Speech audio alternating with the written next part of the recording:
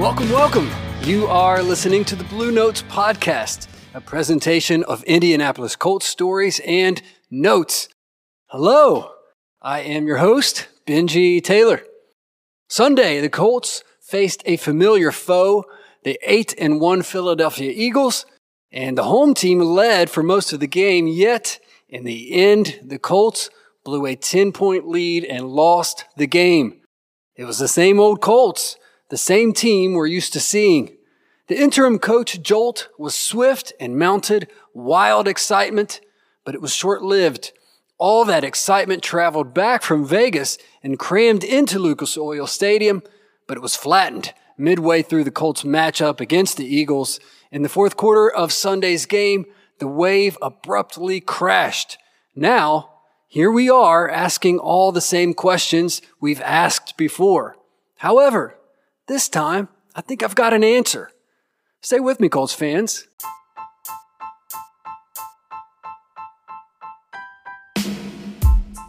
Last week, as I recounted all of the events that have unfolded with this franchise during the season, I posed this question: what are we doing? Remember, I thought the new short-term goal was to develop or evaluate Sam Ehlinger. That was a few weeks ago. Well, the initial goal was to win a lot of games. Remember, I forecasted 12 wins for this team. When that plan was dashed, then I thought the new goal was to evaluate Sam. Then Sam was benched. So then I thought the team was trying to win by bringing in a new coach. But why would a team fire its entire offensive staff and think it's going to win any games? With a high school football coach, no less. So I asked last week, what is the plan? I've thought about it, and I think I have an answer. But first, I want to talk about that Eagles game. I've got some observations I want to share with you. Observations about the game, the week, where this team is right now, and that's where we are. This isn't fun. I'm not enjoying these Sundays. The team isn't winning or going anywhere. I'm merely observing them, like a science experiment. I'm observing and noting these chemical reactions, which, in the moment, to quote one of my favorite Radiohead songs, seems hysterical and useless. But that's where we are. I'm watching and I'm observing. Observation number 1. Jeff Saturday can't fix what's broken. Who knows why exactly Jim Irsay hired Jeff Saturday, but 2 reasons made his presence appealing. He is enthusiastic and he was an excellent offensive lineman. This Colts team needed both corners of his expertise. Certainly they needed a boost of excitement, but they also needed someone to help mend the broken offensive line.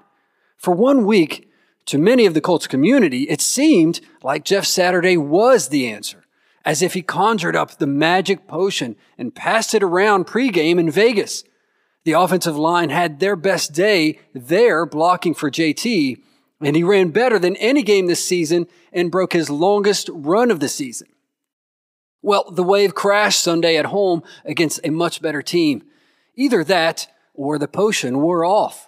At home, the offensive line, which has been a problem all season long, was once again unable to protect an old, slow Matt Ryan in critical moments of the game Sunday, and aside from an early drive, the run game was stuffed. Jeff Saturday's magical win potion only lasted 1 week, unfortunately, and Sunday against the Eagles was ineffective. Sure, it's a small sample size. With 6 games remaining, maybe Jeff can mix something else up, but Sunday was a stiff shot of reality, and it didn't taste very good. The lineup changes, which were applauded a week ago in Vegas, were costly at home. Rookie Bernhard Raimann remained at left tackle, while second-year player Will Fry started at right guard. The youngsters were glaring problems Sunday and were exploited when it mattered most.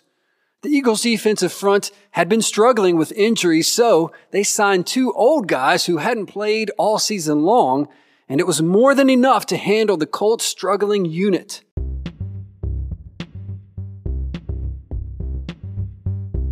Observation number 2, going young is the right idea. I know that I just spoke to the struggles of the young offensive linemen, Raimann and Fries, yet I still believe that playing them is the right decision. I support the youth movement. This team is toast. I said that before the loss to the Eagles, but there is still one way to keep this season from being a complete and total loss. Develop the young players. See what you have in them. See what they can do. Personally, I'd want to see Sam included in this movement, but I fear that ship is sailed. If he's out, I still support playing the young guys. Two of the biggest problems for this season have been the left tackle and right guard positions, and it would be nice to know that at least one of those problems is fixed for next year. In the very least, by playing Ryman and Fries and evaluating them, the Colts can be sure which of the two positions will need to be filled by players outside of the organization next year, and if either has a future with the team. The only way to save this lost season is to get some cold, hard answers, and playing the young guys gives you that. If the youth movement really happens down the stretch, maybe safety Nick Cross should make a return. After starting the first 2 games of the season, he's only played 1 defensive snap since. The defense has played exceptionally well without him, but at 4-6-1, this team needs answers, no matter the cost. Now, at this point, I'm really debating on whether to go on another Sam Ehlinger tangent. I won't though, I'll spare you. Suffice it to say that Matt Ryan isn't doing this team any favors. Worse than that, Matt Ryan is hurting this team. I mean, that's clear, right? We can all acknowledge that now. I'm so tired of hearing how hurt or mad the locker room was when Ryan was benched prior to the Washington game. He's a nice guy. I like him, but that's what happens when your team stinks. It's not personal. Matt Ryan has kind of been a disaster and the team hasn't won enough. It's like when my students miss a bunch of classes, then they don't know what in the world they're doing and their grades suck. If you don't like the result, you should have changed the process. If you won more games, if you hadn't played so poorly, Matt Ryan wouldn't have been benched. I don't know why that's so surprising. It's just easy math. I have much more to say about that. We might get back to it, and we might not. Observation number 3, the manager-coach is not such a bad idea. There's some intrigue in installing a coach who can manage coaching and scheme while not serving as the offensive or defensive coordinator. Before Frank was fired, I floated this idea, but I knew there was basically no chance of it happening. My thought was that Frank could pass off play-to-play decision-making. He could have given the job to Marcus Brady while he was still hired, or he could have Parks Frazier call the plays from the booth. Even then, Frank could have been highly involved in the offensive decision-making, much like any coach would be. He could still design the plays and even script the first 10 or 15 of each half. Unfortunately, the Colts' former coach wasn't interested. During his tenure, Frank Reich was the offensive identity of this team, and I think his pride was too deeply woven into the offensive play calling and design. It seemed as though giving up play calling would be like admitting he failed as a coach, but I saw it differently. I thought that disconnecting from the offensive burdens would free Frank to address other personnel and performance issues on the team. Frank disagreed. With Saturday as the interim, we're now seeing how this new design could manage, and I don't hate it. However, for this to work, you need an excellent staff of coaches who can do their jobs without much of an overseer, and that is just not the case right now because the Colts have fired their entire offensive staff. Well, at least the ones who mattered. With Reich and Brady gone, Parks Frazier is now the de facto OC. And you can't blame Parks for the entire Colts' shortcomings. Parks is fine, but he has called plays for literally 2 NFL games in his entire life. Saturday wants to sit back and let the coaches coach. That's smart, especially for a coach with no experience. But as I mentioned, the Colts just don't have the staff to do that. However, there is a typifying downside to hiring a manager coach. The team would lose all sense of offensive identity. And in an offense-driven league, that is dangerous territory. With Frank, the Colts had a productive offense for 4+ seasons. Colts fans might disagree, but statistically speaking, this has been a good NFL offense for 4 straight seasons. From 2018 to 2021, the Colts were a top 10 scoring offense in the league in 3 out of those 4 years. The one season they weren't, of course, was Jacoby's second stint as the starting quarterback. And even then, the Colts were 16th, which is top half. With Frank Reich as the head coach and play caller, the Colts have had an offensive leader and identity. Unlike quarterback, there has been consistency at the head of the offense. One consistent voice. The Colts never really had that during Andrew Luck's tenure. And I think if the team hires a manager-type coach, we'll soon remember what we took for granted. I've been praying to my Lord and Savior that the Colts would develop a young quarterback. But for that to have any kind of chance of working out, the team must have a competent offensive staff in place, coaches and decision makers who will be here for a few years. The revolving door at quarterback has taken its toll on this franchise. We all know that.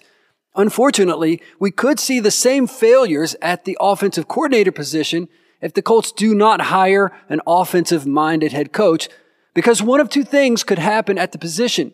Either the Colts hire a bad OC and he stinks and gets canned, or they hire a good one. He's successful and he soon gets a job elsewhere, like our old buddy Nick Sirianni. Either way, it's a lose-lose. The organizational structure will be an interesting focus going forward. The hands-off coach, like what Saturday would offer, has some intrigue, but I don't see how this approach could work in an offense-driven league without an exceptional offensive coordinator, play caller, and quarterback all in place. Observation number 4, Matt Ryan has not been good. I know that sounds so basic and maybe obvious to some of you, but it's true. I've been reluctant to put too much blame on the guy because, I don't know, he seems likable. Also, there was plenty of blame to point elsewhere. The offensive line has been a substantial problem. The owner is a meddling mess. The head coach and offensive coordinator were fired. The star running back has been average. When you weigh in Matt Ryan, he just gets lost in the shuffle. But he deserves his fair share. Consider this. Carson Wentz was better last year than Matt Ryan has been this year. I wasn't ready to say that a few weeks ago, but I think we have to admit it now. There is no argument to be had. Compare Carson last year to Ryan this year, and Carson had a better passer rating, interception percentage, touchdown percentage, and sack percentage. And Matt Ryan's 11 fumbles through the first 5 games pulverizes Carson's number for the entire season. You can't blame all of that on Matt Pryor. Remember that Carson's left tackle, Eric Fisher, he wasn't great either. In fact, he doesn't even have a job right now. And as bad as the Colts have struggled at that position, there have been no reports of them picking up the phone and calling Fisher to return. Carson was better. The eye test tells me, the numbers support it, and PFF agrees. Carson scored a 70.9 last season, while Matt Ryan currently has a PFF grade of 62.4. In the world of research, when 3 sources agree, it's a slam dunk. It is. More context added just makes the situation that much more preposterous. Carson was benched in Philly the year before coming to Indy, and after leaving, it seems like he's lost his job in Washington to Taylor Heinicke. The guy can't stay employed anywhere, but with Frank Reich for 1 year in Indy, he was pretty good. Nevertheless, the Colts sent Carson Wentz down the road and now, obtusely, clings to an older, slower, less effective quarterback in Matt Ryan. It's true that he's not the only one to blame for the Colts' great woes and perhaps the firing of Frank Reich, but he deserves his fair share. Here's another comparison that'll turn your stomach. Matt Ryan was brought to Indy with the belief that the Colts were getting a future Hall of Fame quarterback. Ryan has had a nice 15-year career, but he's really never been known as a great passing quarterback, or at least not a great touchdown-throwing quarterback. Over the past 14 seasons, Matt Ryan has eclipsed 30 touchdowns only 3 times. Kirk Cousins, who almost no one considers a Hall of Famer, has reached that same number in only 7 seasons as a full-time starter. Cousins also has a much better touchdown percentage and a higher completion percentage. The Colts have struggled to score in the red zone this season, but that should be no mystery either. Ryan's Atlanta Falcons ranked 23rd or worse in red zone touchdowns in 4 out of the past 5 seasons when Ryan was quarterback. Red zone scoring has been a common issue for Matt Ryan, and in year 15, he's not creating any new habits. Is Matt Ryan just an older, more likable Kirk Cousins? That's what it looks like to me. And if that's the case, the 22 unraveling of the Colts shouldn't have been so unexpected. And now for my 5th and final observation, and this is the big one. Remember last week I wondered what the plan was or is for the Colts? The year is dashed, playoff hopes consumed like the Thanksgiving turkey. Frank is fired, team interest in Sam Ehlinger fever pitched, then flatlined in a space of 2 weeks, all while the Colts owner overstepped the GM and hired a high school coach cold out of the woodworks. Suddenly I was dumbfounded. No conceivable plan for the way forward found my vision. But now I have it. I have the answer, Colts fans. There is one simple plan for the remainder of the 22 Colts season, and this is it.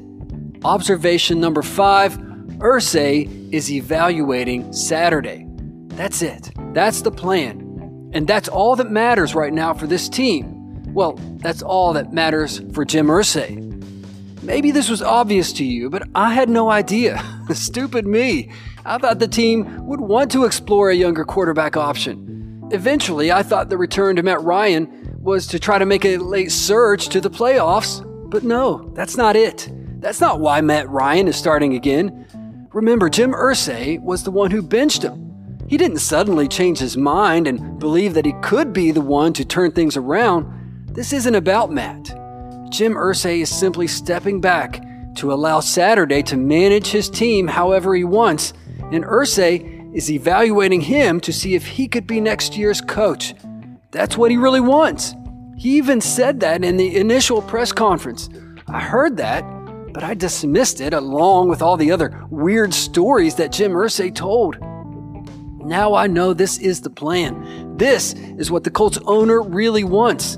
He wants to see if Jeff Saturday can be the next head coach of the Indianapolis Colts, and nothing else really matters. Irsay not only wants to evaluate the new coach down the final stretch of the season, but as I mentioned, he also said publicly that he hopes Saturday can be the coach next year. This is a bad look for the franchise for a number of reasons. Personally, I do not care if an interim coach of my favorite team has no coaching experience. It really doesn't matter to me because the goal of an interim must be to just guide the team to the end of the season. That's about it. There are very low expectations for an interim. I do not care. Anyone who has ever seen a football could probably do that. But this whole thing was not a good look for the Colts, and here's why. Jim Irsay went against his highest executives to make this happen. He has muted Chris Ballard to irrelevance, which is ironic. He wants a coach to manage the team and let the staff do their jobs. Yet Irsay is inserting himself as GM instead of letting Ballard do his job. That move struck a schism within the franchise. Only time will tell whether this mark will widen in the coming year. The move was also a bad look for the NFL. The Colts didn't break the Rooney Rule, which requires teams to interview a minority candidate for the full-time position. That rule does not apply to interim appointments. Furthermore, Irsay's hiring history certainly does not suggest that he is a racist, not even close. But hiring a buddy does nothing for minorities. We all know how this works in the business world. How many of you have applied for a job and had the better qualifications and experience, but were passed over for someone who knew the boss? We all know what that's like. In the business world, it pays to know somebody, right? Yeah, but aren't we trying to get away from that idea and hire people based on merit and experience and not because you're buddies? The league has worked so hard to get away from the buddy system, and I think they've made good progress.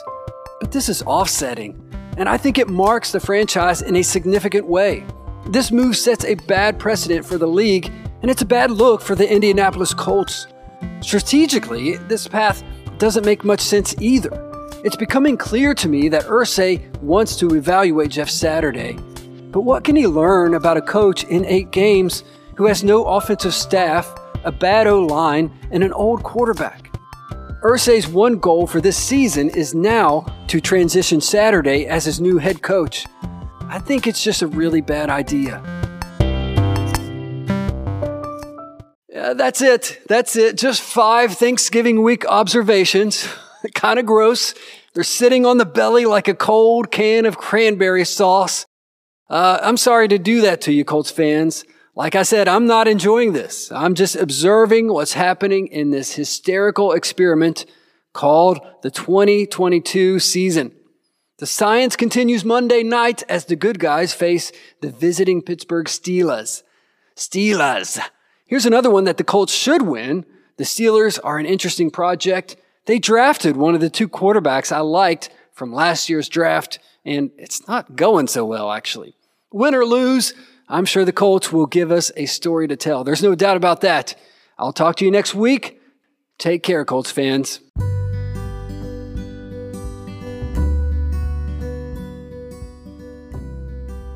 This was a presentation of the Blue Notes Podcast. I'm Benji Taylor. Thanks for listening.